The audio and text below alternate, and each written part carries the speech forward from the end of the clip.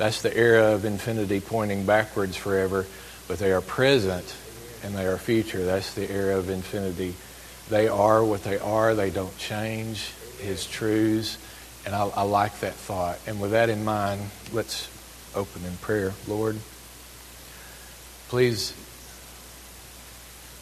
let your word be effective as we read it and engage it and think about it. And would you give us the unction, the appetite to obey what we hear and to put it into practice.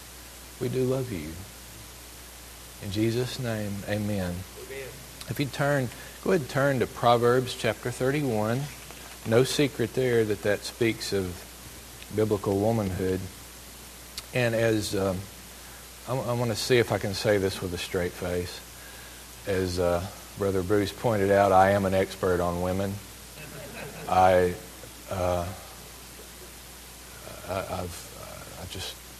know women so very well. You can't find a better expert. Yeah, I said that without laughing. There is, as Adrian Rogers used to point, I worked for Adrian Rogers for a number of years, and I remember his take on experts. An ex is a has-been, and a spurt is just a drip. So I am your expert on women, having known all about them and studied them for years. I also live in Montgomery County, and when we moved there and built our house, we're very rural. We're so rural that I can let my cows go. I really don't need fencing, because if you're coming to my place, that's where you're coming. You're not passing by. And we are at the end of a rural water line that's piped in from Catagap, which is piped in from Glenwood. And being at the end of that line, I don't know physics very well, but every now and then air gets in a water line, and they have to be bled out. So the city has to come along to my driveway where it sticks up out of the ground and bleed the air out. And one day I saw him there, and he just opens it up and just lets water run down the ditch at my driveway. And that's how I found out what he was doing. He's bleeding the lines, the air out of the lines. And he said to me, I come here, this is what I do. I come here to bleed the air out. He goes, but there's never any air in your line. It never needs bleeding. And I say, well, I live with 4 daughters, 4 females, and then a wife, also a female. They know water. They love water. They use water, baths, showers, and they are no strangers to flushing a toilet, even if it looks like it needs it. So, in my estimation, you'll really never need to come back and bleed these lines if you don't want to. So I am your expert on women, saying that with a complete straight face. Okay, Proverbs. When you asked me to preach on biblical womanhood, I was thinking, I always like to approach things kind of methodically. So I think to myself, okay, what is the opposite? It helped me get a grasp on what biblical womanhood is. And I thought, well, the opposite of biblical womanhood, in my mind, would be Quranical womanhood, the Quran. I hope there are no Muslims here today. If I have offended you, you can come up and apologize to me when I'm through. But Quranical womanhood, and this is really an ancient thought. The Quran would treat women like objects, much like cattle, possessions. And when Jesus came along in his ministry, there were so many things that Jesus did to the modern Pharisees and the scribes. It looked so liberal. But Jesus was not introducing new thoughts. He was just trying to correct back into what the truth was. And his view and his interactions with women were so in contrast to what the society had become, because they were treating them like possessions. And his interactions with them were very human again. But he wasn't introducing something new. If you look in Proverbs 31, he was just treating, for instance, the woman at the well, the sinful women who he would come in contact with and change their lives and forgive their sin. He was treating them with dignity and respect that Proverbs 31 points out is what a woman ought to be. Proverbs chapter 31. And I want you to look beginning here in verse 10. Proverbs 31, verse 10.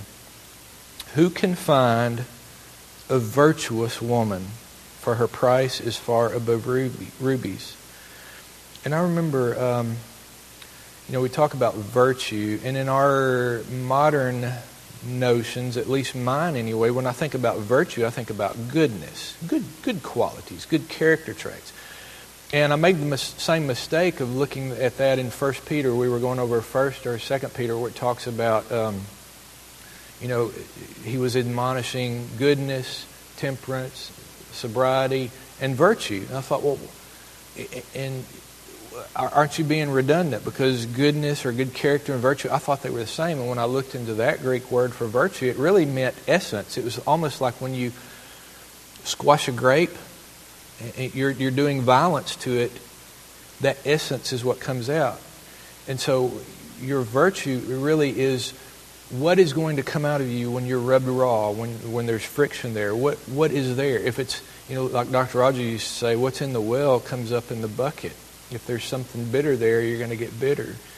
They have this, I've seen this commercial now, and it kind of creeps me out for this room freshener that you spray on stuff, and then when you touch it or walk across it, the next few days, essence comes out of it. That's weird to me. I don't want stuff coming out of the furniture when I touch it. But that's the idea of that virtue. What's in there is going to come out. In Proverbs, this virtuous woman, we might be tempted to also think that just means who can find a woman who's got good character. But that Hebrew word is hayil. I don't pronounce Hebrew words very good. Hayil. And it basically means moral character is included, but this is a broader word. It's used to describe a band of warrior men, able, active, mighty, strong, valiant, and full of substance. That's an unusual way to describe a woman, isn't it? A band of warrior men. When I think of a band of warrior men, I think of David's men, who were all as strong probably as he was, and about 30 roughly of them, and they would do these great exploits. Can you imagine a band of men like they were virtuous, able-bodied, ready?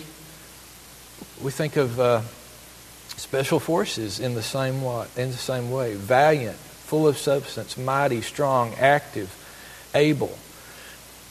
If you're nimble of finger, you can turn to these as I'm calling them out. Proverbs chapter 12 and verse 4 to the left here of where we're at. Proverbs 12 and verse 4.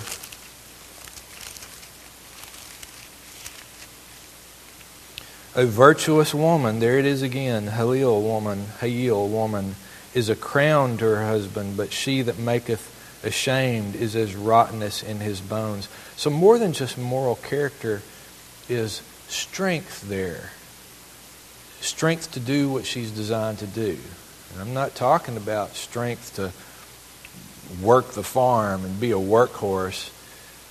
I'm talking about strength of character there to accomplish what her role is. Proverbs 18, verse 22. So add a little more color here. Whoso findeth a wife, Proverbs 18:22. Whoso findeth a wife findeth a good thing and obtaineth favor of the Lord.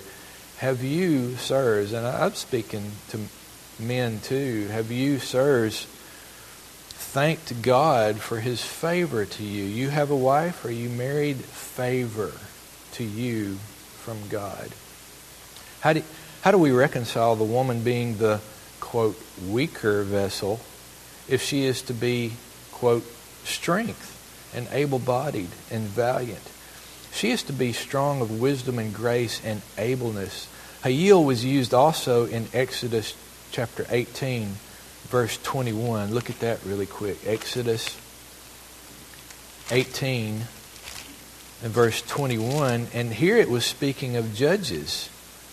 Moreover, thou shalt provide out of all the people able men, Hayil men, such as fear God, men of truth, hating covetousness, and place such over them to be rulers of thousands and rulers of hundreds, rulers of 50s, rulers of 10. Able men, fear God, truth. That is the Hayil, the virtuous woman. And who can find her? I think what we're seeing here is this is a rare ornament of a person, a Hayil woman. Will you be that? Will you determined that you will be that for your husband, for your family, but especially for your God. She is to be strength, pious, industrious, and a fit helpmeet. Randy, thank you for your message this morning. You hit extremely well points everywhere in Scripture you went. I was thinking about in Genesis where you covered the helpmeet fit. When I think about the meat part is really, what is that, an adverb? I'm not good with.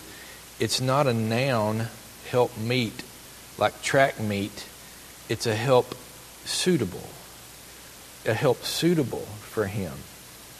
And pop culture today, as far as women is concerned, it seemed like in the 80s, women, the pop culture showed us women as just objects of fantasy. Nowadays, it's changed a little, and the movies that we see are the movies they're wanting us to watch. These superhero movies, and they'll have Captain America and Thor or whatever, but then you're always going to have half a dozen women who are now acting like men. They're ninjas. They can beat men up, and they can scale walls. They can do anything that a man can do, and usually with a smirk and a little bit of sarcasm, better than he can actually do. It's changed a little bit. Pop culture just looks at the outward beauty, and now they're looking at physical strength for a woman and trying to bring up the notions that the physical strength, well, she's just as good as a man. She can do just as well as a man at anything. It says here, a virtuous woman, who can find her? True ones are rare. But young men, our young single men, should be no less diligent in the search for a virtuous woman. And I would say to our young men, and I know I'm speaking to a lot of pastors here today, and I'm basically, I would like prayerfully through the Holy Spirit's guidance to give you food, bread to pass on to your congregations. And one of the things I would have you to tell your young men is to be diligent in the search. Do not settle. Also, one of the things I want to say to the young ladies present too, you can afford to be choosy. This is exactly what I told my daughters. You can afford to be choosy. More about that in a moment.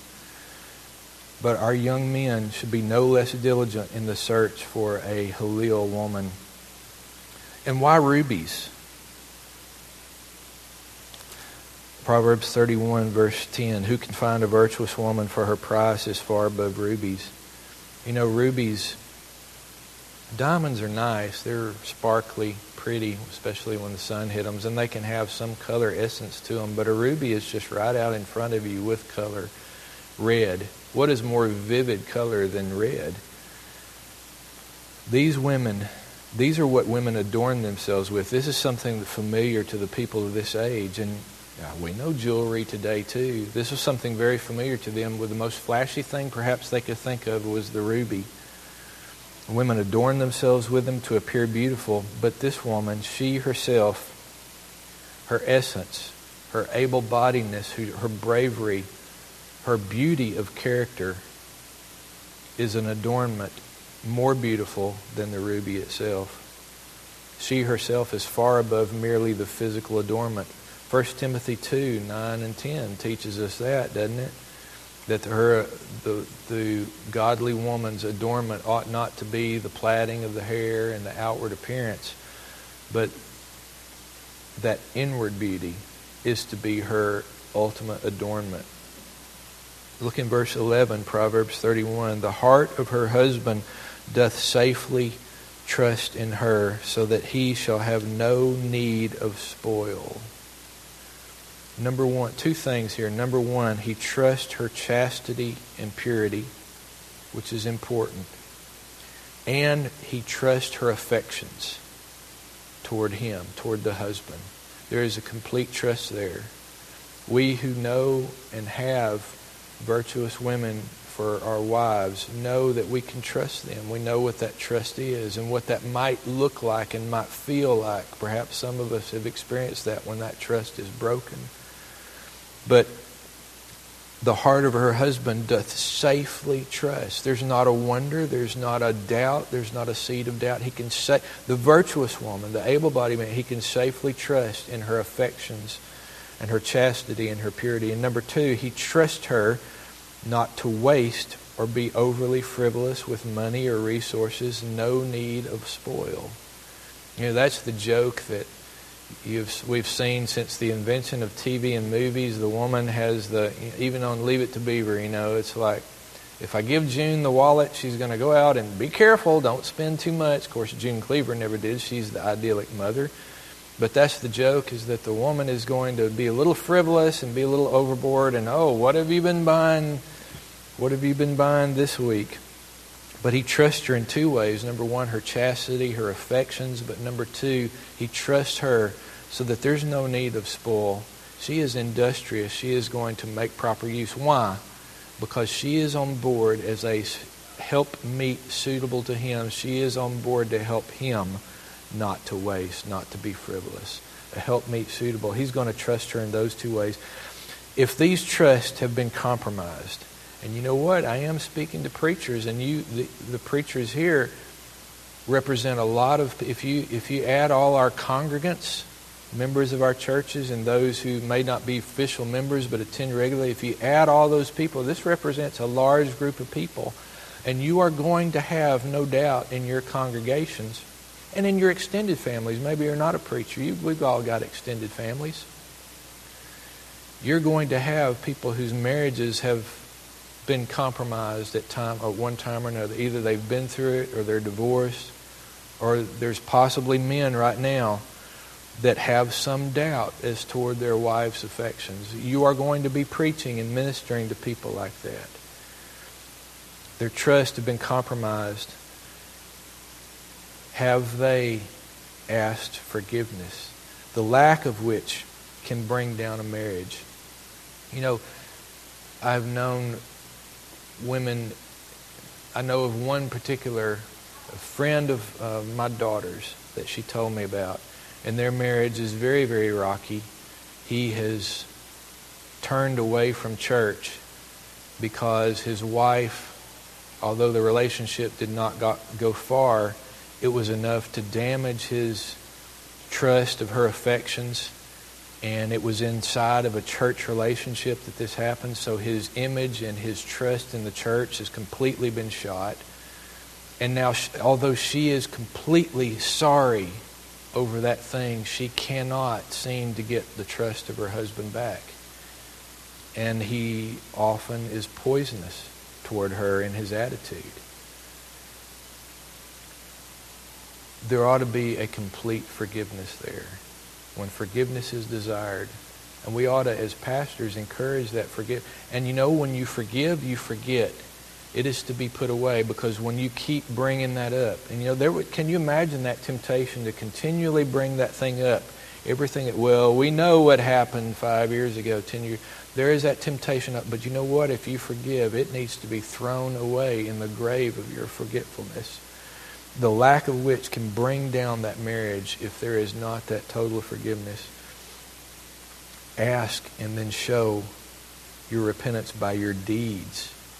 Husbands, if you grant forgiveness, then grant it and bury it in the grave of your forgetfulness, and don't keep bringing it up. The heart of her husband doth safely trust. I have heard it preached from pulpits that man's, people talk about woman's greatest desire, and they talk about man's greatest desire, the wife's greatest desire, the husband's or wife's desire is for, the words escape me, safety, security, and so forth. The man's greatest desire is for the physical act in marriage. I'll not go too deeply in describing that, but we know what I'm talking about. And I've heard that said even in a Christian, even in churches, it's preached. That's man's greatest desire. And I think I've always, in the back of my mind, I thought, there's something not sure about that.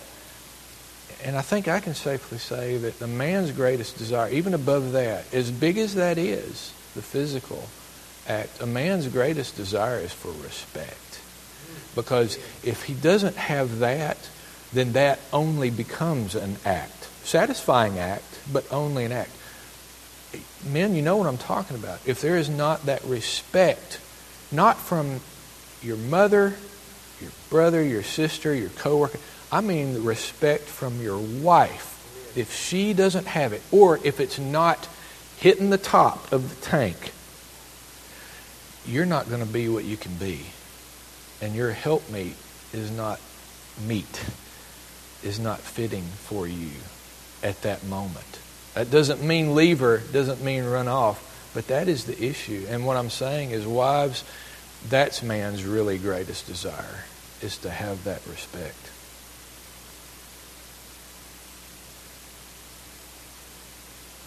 Look back in verse 12. She will do him good and not evil all the days of her life. Do him good. Again, help meet, help fit, help suitable for the man. This is God's design. Now the world's design, as we've kind of already mentioned, is that she will be strong. She'll be that ninja that can climb the walls. She's independent. She can do her thing. That's what the world is constantly telling us. But she is a helpmeet, a help fitting. And you know what? That's a creation ordinance. We talk about the law at Mount Sinai. But you know, God gave some ordinances there at creation. For one thing, work 6 days and rest the seventh. That didn't begin at Mount Sinai. It was defined more distinctly at Mount Sinai, but that began at creation. Also, one man, one woman. That's a creation thing. Also, creation ordinance is that she is a help suitable for him. Caution to the women, to the ladies.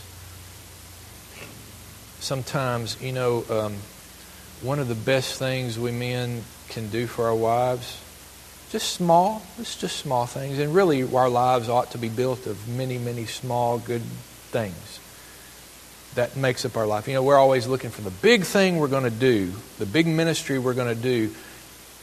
Some of us, maybe that might happen, but really the Christian life is built up of about 500,000 small things that you do to the glory of God every day. And among the smallest is fixing that sink that stopped up in the bathroom. Little things that are going around the cabinet door that never shuts all the way. And for you to take the time to do that is very important to our wives. I know this from experience. Remember, I'm the expert. And, when we fail to do that, when we get so, I'm speaking from my own experience, when I get so caught up in my agenda, which can be good things. I have a farm and I have a job, and I wake up every day I have a meeting with myself every day, and I look at my to-do list, which usually is a page of things, and I'll pick 3 things that I want to lay my head on my pillow that night having done, and I'll figure it was a good day. But many times those 3 things have nothing to do with what my wife would like done. And when they don't have anything to do with her agenda, then she begins to feel slighted. And if enough of that builds up, you don't ever do that. You don't ever fix this. You don't ever fix... And that's a lot of times that conflict.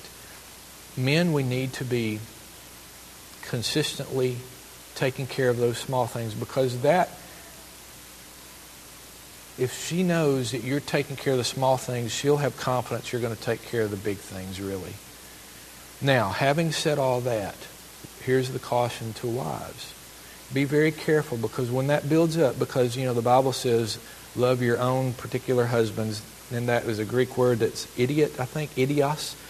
Love your own idiot husbands. Be careful, because when your own idiot husband is not doing enough of those things, and we get sidetracked, we're men, we get so involved with what we're doing, we put blinders on, we don't see. And when enough of that builds up, be cautious that what you're feeling as neglect then your turn is, it's almost, there's a temptation there to make his whole agenda your agenda now.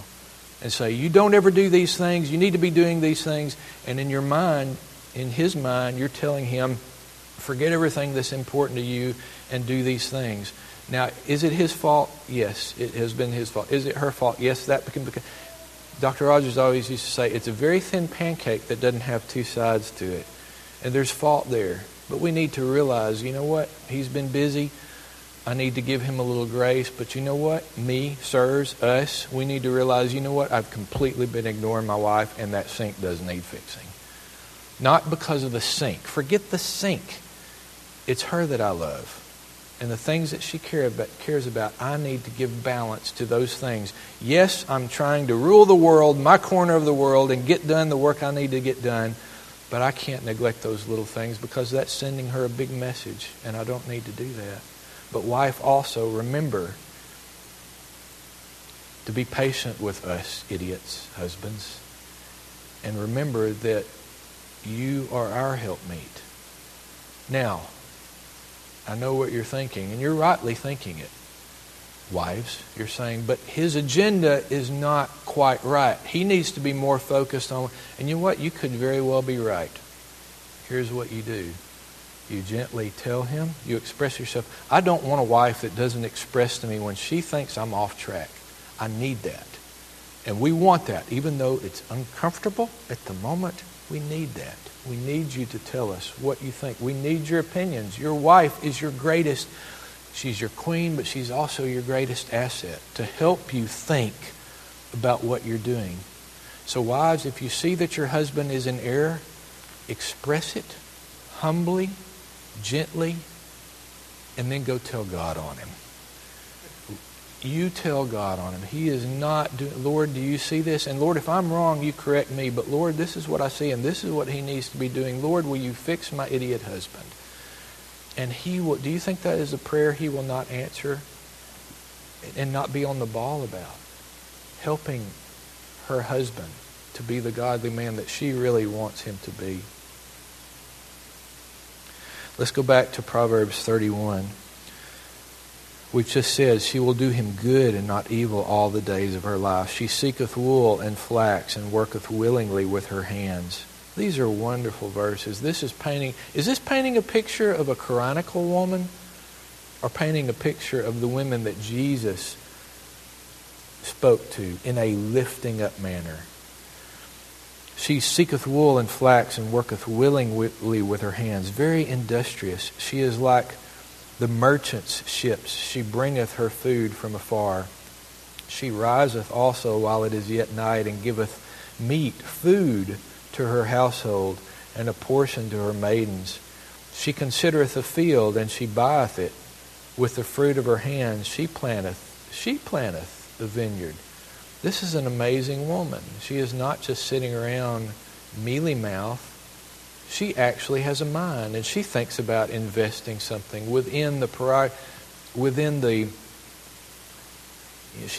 she's not going outside of her husband's wishes. She would not do that.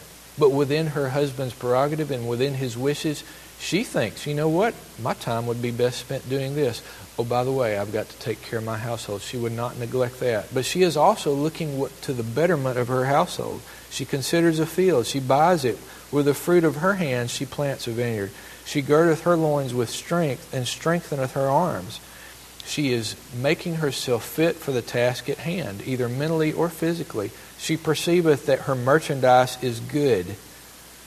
You know what? Confidence is good. I'm probably the worst salesman to even consider having a store. I've never been a good salesman. But you know what I've realized? And we have antiques at the store, and I've learned a few things. One of the things I've learned is that everything sells eventually. You find the right person, somebody will buy it.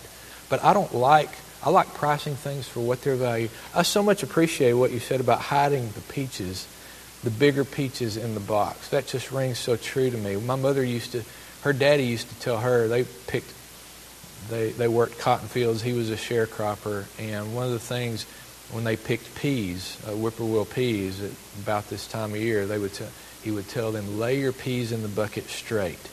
Don't throw them in, because if you throw them in, they'll be jumbled and you'll get less peas in the bucket. When you go to sell that bushel, you want them laid in nice and even so they're packed down well. You know what the key to selling something is? Selling something good. When it's good and when it's worth it. When I see an antique and I think, man, I wouldn't mind having this. That's quality. It's not been marred. It's not rusty. It still works. You ought to buy this. This is a really good price. If I can honestly tell them, and I have confidence in it. And see, this woman, look at this. She perceiveth that her merchandise is good. She knows it's good. And she's not going to puff it up unnaturally, and she's not going to lie about it. But if it's good, it's good. Her candle goeth not out by night. She layeth her hands to the spindle, and her hands hold the distaff. You know, not only does she have servants, as we're going to see, because she gave a portion to her maidens. You know, she's seeing to it they've got everything they need. But you know what? Her hand is on those tools too. She's not just dishing the work out. She stretcheth out her hand. If that weren't enough, taking care of her workers in her house, her family, herself, she stretched out her hand to the poor.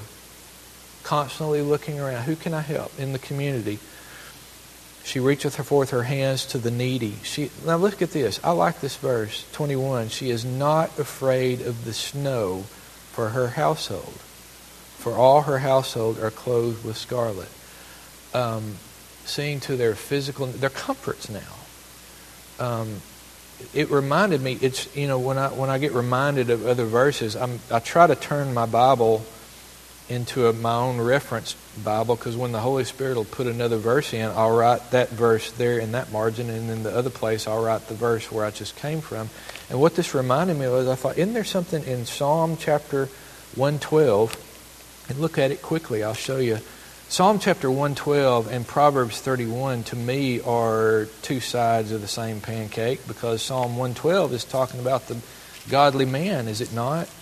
I think about my own father when I think of Psalm chapter 112. But look in Psalm 112. It's kind of the mirror image of Proverbs 31 except for men.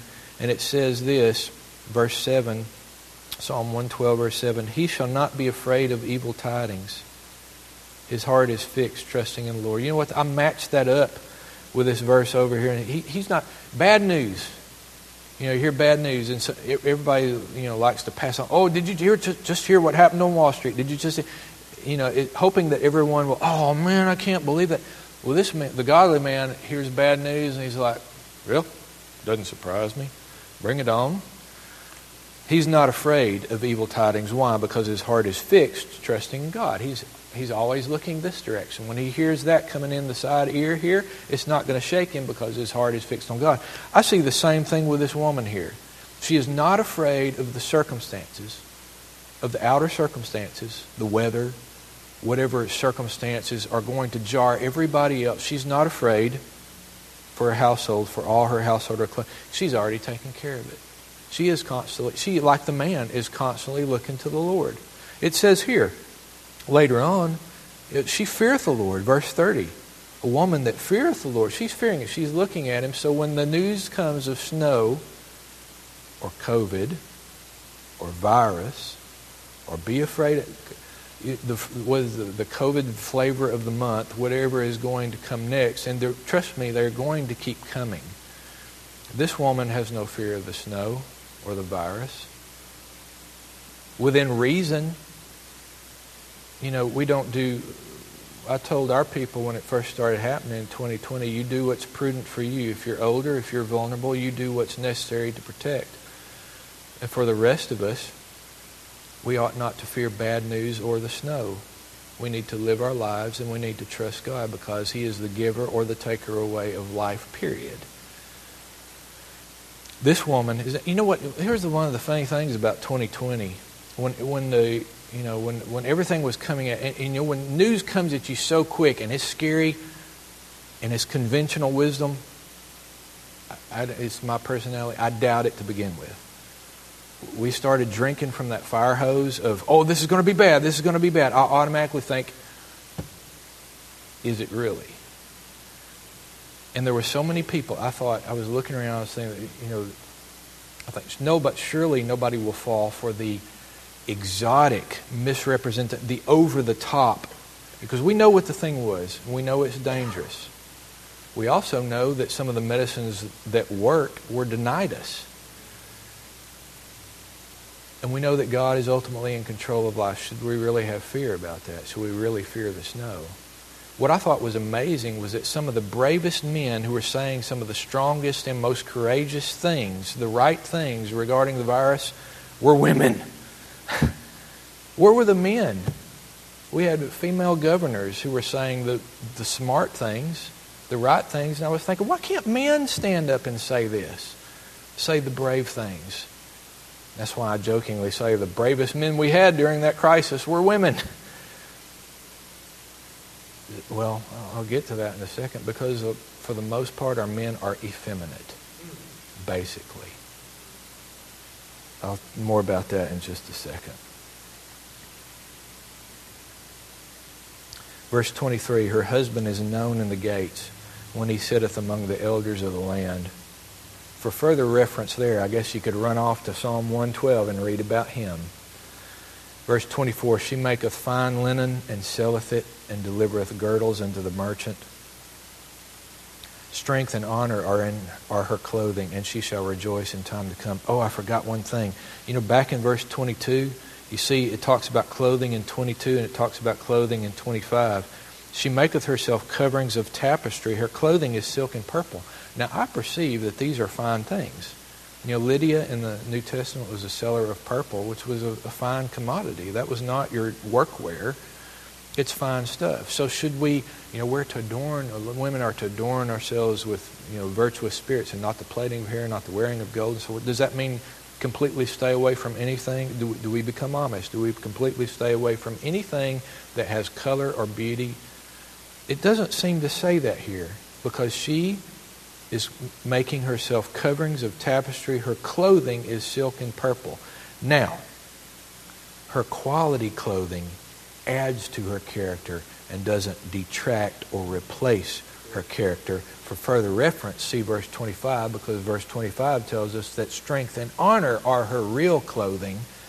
That is what you see first when you engage in. And then the beauty of what you look at next. Her silks, her purple, it doesn't take away from the fact that you first saw strength and honor here. You saw Halil. You saw an able-bodied woman who has character. And you know what? You can wear... I'm glad that she wears nice things. This woman could afford them. You know why she could afford them? Probably because she considered a field and bought it. She has helped her husband. That is a helpmeet. Can you imagine a helpmeet that is not... You who are employers, you want employees that don't just come to you with every problem and go, okay, I need a solution. I'm glad you're watching the problems, but if you come to me with a problem, can you also come to me with maybe a couple of solutions and I'll pick one? We don't want employees that just are bringing the problems to us. That's one level. That's better than the employee nowadays who doesn't care about anything and doesn't bring you anything. At least tell me what the problem is. But we want an employee who rises to the level and says, okay, this has happened, it's a problem, but we could do this, or we could do this. What do you want me to do? That's what I want, and I pick one. I say, well, let's go this way. She is not coming to her husband with every problem, but she bought a field. She considered it, she bought it. And you know what? I bet she gives her husband permission. If her husband said, you know what, I don't think it was a good idea to buy that field. You know what? I think she would do something about it. But to the extent and within her purview, she is doing what helps her husband. She is a helpmeet suitable for him. So verse 26, she openeth her mouth with wisdom, and in her tongue is the law of kindness. In other words, the things that she thinks are not just,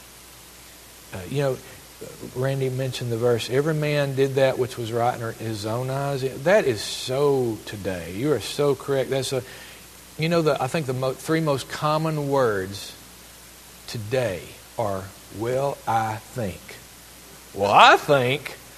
about the Russians invading Ukraine. Well, I think about gender confusion. Well, I think what does God think?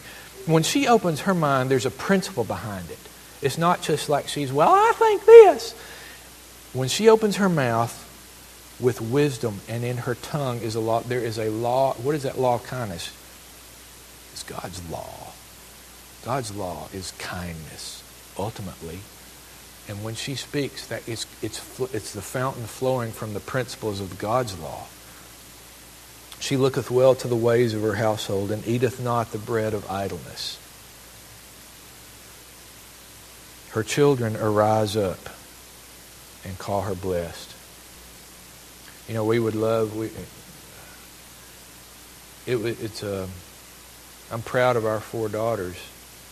They have done well, are doing well. They are all of them in that stage. Some of them a little further along, the stage between childhood and adulthood. The oldest is married, and I'd say that's well in adulthood. She's going to have our first grandchild in December, so congratulate me. But all of them are in that stage of that transition area. The youngest is on the front edge going in. The oldest is on the back edge, probably about to come out of it. And when we have our kids, we all think, well, I can handle this, God. I'm a godly man. My wife is godly. We're going to raise godly kids. There ain't no doubt about it. They're going to be saved. But they have their own minds. It took me a long time to realize that I'm not in control. I'm not their Holy Spirit. I can't convict them. As much as I tried. I tried to convict them of sin. And then I realized I am not the Holy Spirit. I teach as I go. Deuteronomy. Everywhere. I was always looking for a lesson, whether it was in pop culture. You see what they're doing? What does the Bible say about that? And give them a reason, give them something to look at and to observe and to be able to contrast.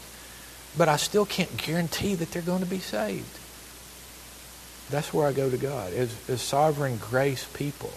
If God has, and we believe God has ordained the end. If they're to be saved, God has ordained it. But if He's ordained an end, He's ordained a means. And God willing, that is us. That is the parent saying, God, save my child. Amen. Save my child. But we still can't, I can't guarantee that. But I'm responsible for But look, when this woman has done well, what does God crown her with? Her children saying, my mama is a godly mama. Her children rise up and call her blessed. Her husband also, and he praiseth her. Many daughters have done virtuously, Hallel, but thou excellest them all.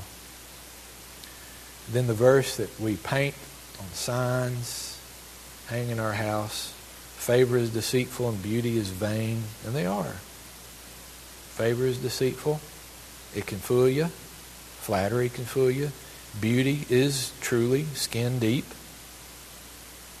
But a woman that feareth the Lord, she shall be praised.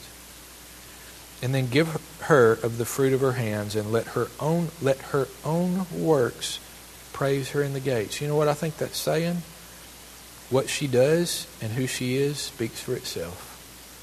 Let her own works praise her in the gates. There, you know, you so rightly said there's a lot of confusion today. And it is demonic, the confusion. You know, I think of the word feminine, and I love it. I love things feminine. And without getting graphic, I was just thinking about this. I tend to, I guess, have an artistic side, and I think of God as being an artist. Flowers, you know, at every month there's a different flower popping up out there. I don't even know the names of all of them. The colors are varied, the shapes are varied, how long they last are varied, what they do during the day, open, close, is varied, and how they smell is varied. And that's just the flowers. I don't even know that we've categorized all the insects there are. God is an artist. But when I think about some of His greatest, and I'm not talking about His greatest work in salvation, that is in a room all by itself, Jesus Christ. But I'm just talking about the things, and keep in mind we're looking at a cursed world. We're not even looking at the original. And it's still beautiful. And when I think of one of the greatest paintings He ever did, you know, it's okay. Think about the human hand. Mine's not real pretty. You know, I cut a big chunk off of it feeding hogs this week. I was getting crazy. I was feeding cucumbers and I was slicing them like this. I was seeing how fast I could go, and I sliced a chunk off my hand. Other than that, and maybe not my hand, the feminine hand is going to be much more beautiful. Is not the hand a beautiful thing? It doesn't look hideous. When I think of hideous, you know, that might be like a sloth's hand or something like that. But the human hand is a beautiful thing. But if you cut it off and lay it there on the carpet, that's hideous. I don't want to see that. Things not as they're supposed to be are hideous, but things be. You think about that hand. You think about that, the Michelangelo painting of God and Adam's hand and touching, and how he beautifully, somebody posed their hands for that painting. You think about that. And then I think about the female body. Without getting graphic, Lord, how can you make shapes and images ring out to where there's absolute beauty there? And he's an artist. Do you think he's going to create a being like that and then put her in a tyrannical situation where she is just cattle, chattel, and an object to be traded or bought or sold or put down or insulted? No, Jesus had it right. Jesus started treating her like the beautiful, beautiful biblical woman he knew they could be once he offered them and granted them forgiveness of sins. And that's how he treated them. There was a man, this is a joke, there was a man who was not being very kind to his wife, and he said, I don't see how in the world God can make you so beautiful and so dumb at the same time. And incredibly enough, she knew the answer. She said, well, he made me so beautiful so you'd be attracted to me. He made me so dumb so I would be attracted to you. There was and this is an anecdotal story. It may be true, and I think it took place, if it did take place, it took place in a third world country. And I want to say, in closing here, I'm sorry I may have been too long, I want to say in closing that men, I guess the last word to men, you have a great deal of power in not creating, not manufacturing, but bringing out the beauty of the women in your household. Your wife and your daughters, if God has blessed you with daughters, and they indeed are a blessing. A diamond in Murfreesboro may be beautiful, but if it's buried in the ground until somebody finds it, it does no good. It's really not that pretty with all the dirt on it until you bring it out and let the light hit it. That is of the women in your household. This old story, I don't remember the guy's name. Supposedly, he was in a third world country, and he was in a culture, and this may have been ages ago, he was in a culture that it was a cattle-raising culture. Now, I'm not talking about 200 head like we have nowadays, but you might have a small herd. You might have 20 cows or 10 or whatever. And when you would go to when you found someone you loved and wanted to marry, you would go to their father and you would bring the dowry for the honor of him giving his daughter's hand in marriage. And what in this culture, what was valuable were cattle.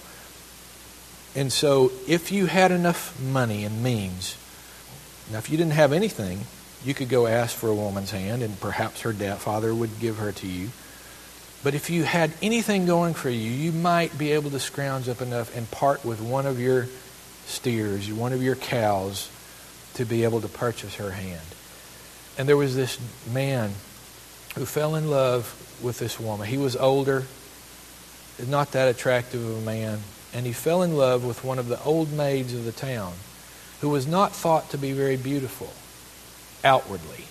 She was a fine girl, but nobody had sought her hand because she didn't have that extra outward beauty. And this young man, as old as he was and knowing as old as she was, he fell in love with her and he said, I must have her as my wife. I want her.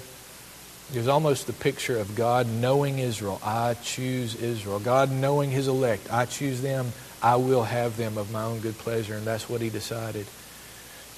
And so he said, I must bring, I so value her, I will bring a dowry to her father that he can respect. And he worked and he worked and he worked and he worked. And then that day, if you had a cow to bring to the father, wow, you were well off. If you had, every once in a blue moon, you might have 2 cows. That was a beautiful lady. This young man worked and he worked and he worked and he worked, and he got to the point where he one day brought 3 cows to the father of Sarah, was what her name was, as far as I remember. Nobody had ever heard of that. It was unthinkable that someone would bring 3 cows. He brings the 3 cows. The father gives him her hand in marriage. They become married.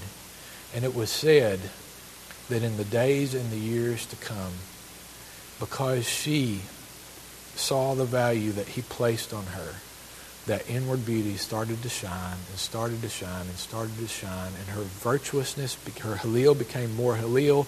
Her outward beauty even began to be affected. Have you ever seen somebody that is outwardly beautiful, but they are sour, and their beauty is ripped from them? I see people come in the store, they're outwardly beautiful lady, but she is bitter and she is sore, and there's something about her that's just kind of like a train wreck. You want to look, but you don't. And then you see people who are just inwardly happy. Maybe they're not the most beautiful, they're not a beauty queen, but they have a beauty. You can't take your eyes off them because they love themselves. They have confidence. Sarah became that.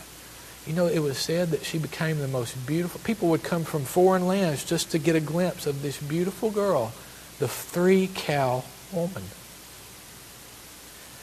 Now, did he make her beautiful? No, that beauty was there. He only brought out what was there. Fathers, you have a lot of power.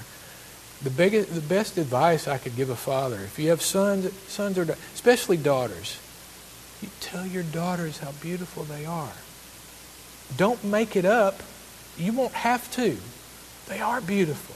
But you tell them, you let them know. You also let them know what's not appropriate to wear. That's important. And don't, women, mothers, there's a lot I left out. You need to be on top of what they wear, because that is a pull. That is going to be a pull. Be on top of that. But you know what? Don't just lay down the law. Give them a reason. Go to the Bible. Give them Proverbs 31. She wasn't wearing skimpy silks and purple. I'm certain of that. You give them a reason for that, but they need to hear that. Your sons, encourage them, as he pointed out, to be men of God. Yes, that. And your daughters, encourage them. You are beautiful. There is beauty there. And you can afford to be choosy. Don't settle. Do not settle for any guy. Just because you know what? You may go through years of your high school not having a date, not even having a request for one. Don't give in to the first guy that looks your way. Your first questions ought to be, how much does he love the Lord? Does he go to church? Where do you go to church? That's perfectly valid questions.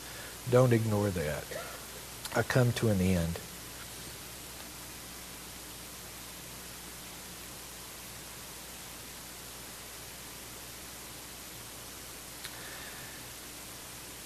We are not to ride roughshod over our wives. Unless you get in a boat, cross the pond, and go to Buckingham Palace, the wife in your home is as close to royalty as you will ever get. You are to treat her like a queen. Open doors. Open doors for it. Open car doors. Now, not today. Don't do it today, because she's just going to say, you're doing it just because Gary said it. Wait a couple of days. Let it fade off. Let people see you. At Walmart, let people see you opening the door for your wife, the car door for your wife. And I don't care if you run into a women's... Open the door for other ladies. Treat them with respect. Jesus would have. Open the door for other ladies. And if you get a women's libber that says, no, you're not going to do that like they did in the... Just wear it as a crown of honor. But you need to treat the women in your house as the queens they are, and they will rise to that level. Change your word. You know, we say we meet here as believers. We say a lot of religious, spiritual sounding things, good things, and then we leave feeling good about ourselves. But at the end of the day, as you said, our world is upside down. Bad upside down. There's gender confusion.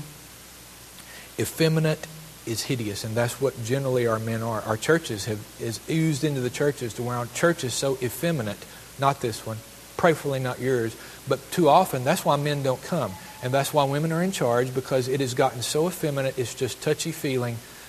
Real biblical manhood, as you pointed out, is masculine. Real biblical womanhood is feminine. I love the feminine. I hate the effeminate. It is grotesque. Branson and I were talking on the way up. The Tower of Babel came up. But originally it wasn't called the Tower of Babel. It was called the Tower unto God. When God struck down confusion, then they called it the Tower of Confusion. This confusion over gender, it is demonic and it is Babel. It is the heart of the demonic. That God would so corrupt minds. And now our kids are confused. Commercials now have two women. You think, well, are they college roommates, or are they living together, or is that a marriage? They make the commercials. They're so ingenious. They make the commercials to where they can be whatever you want them to be. And our kids are so confused. And I think, well, maybe I need to try this out. I'm just seeing it everywhere. You better pray. You say, well, this is messed up. Lord, just come get us, because we can't fix this. It's too overwhelming now. Fix your corner. You say, well, but I'm not the Holy Spirit. Correct. You can't fix your corner. But you know what? You can train your corner. You can be God's light in your corner. Whether that light is accepted or not, that's up to the Holy Spirit. But this is what we do. We are light in our corner. It may be your house. It may be your family. It may be your church. It may be your part of town. It may be your extended. Do you have a messed up extended family like I do? Liberals in it? Yeah, I do. Saying some of the stupidest things that Facebook has ever seen. We've all got them. But you know what? You hang in there and you be that light. Let's pray. Lord, give us boldness to not compromise. But Lord, give us the gentleness to love the hideous. There is a line there. Again, Lord, help us not to compromise and give in to the hideous, but teach us how to minister to the hideous, the effeminate, the women who think they're men, the men who think they're women, the children who are confused. Help us to be a light. We pray it in Jesus' name. Amen. Thank you for your attention.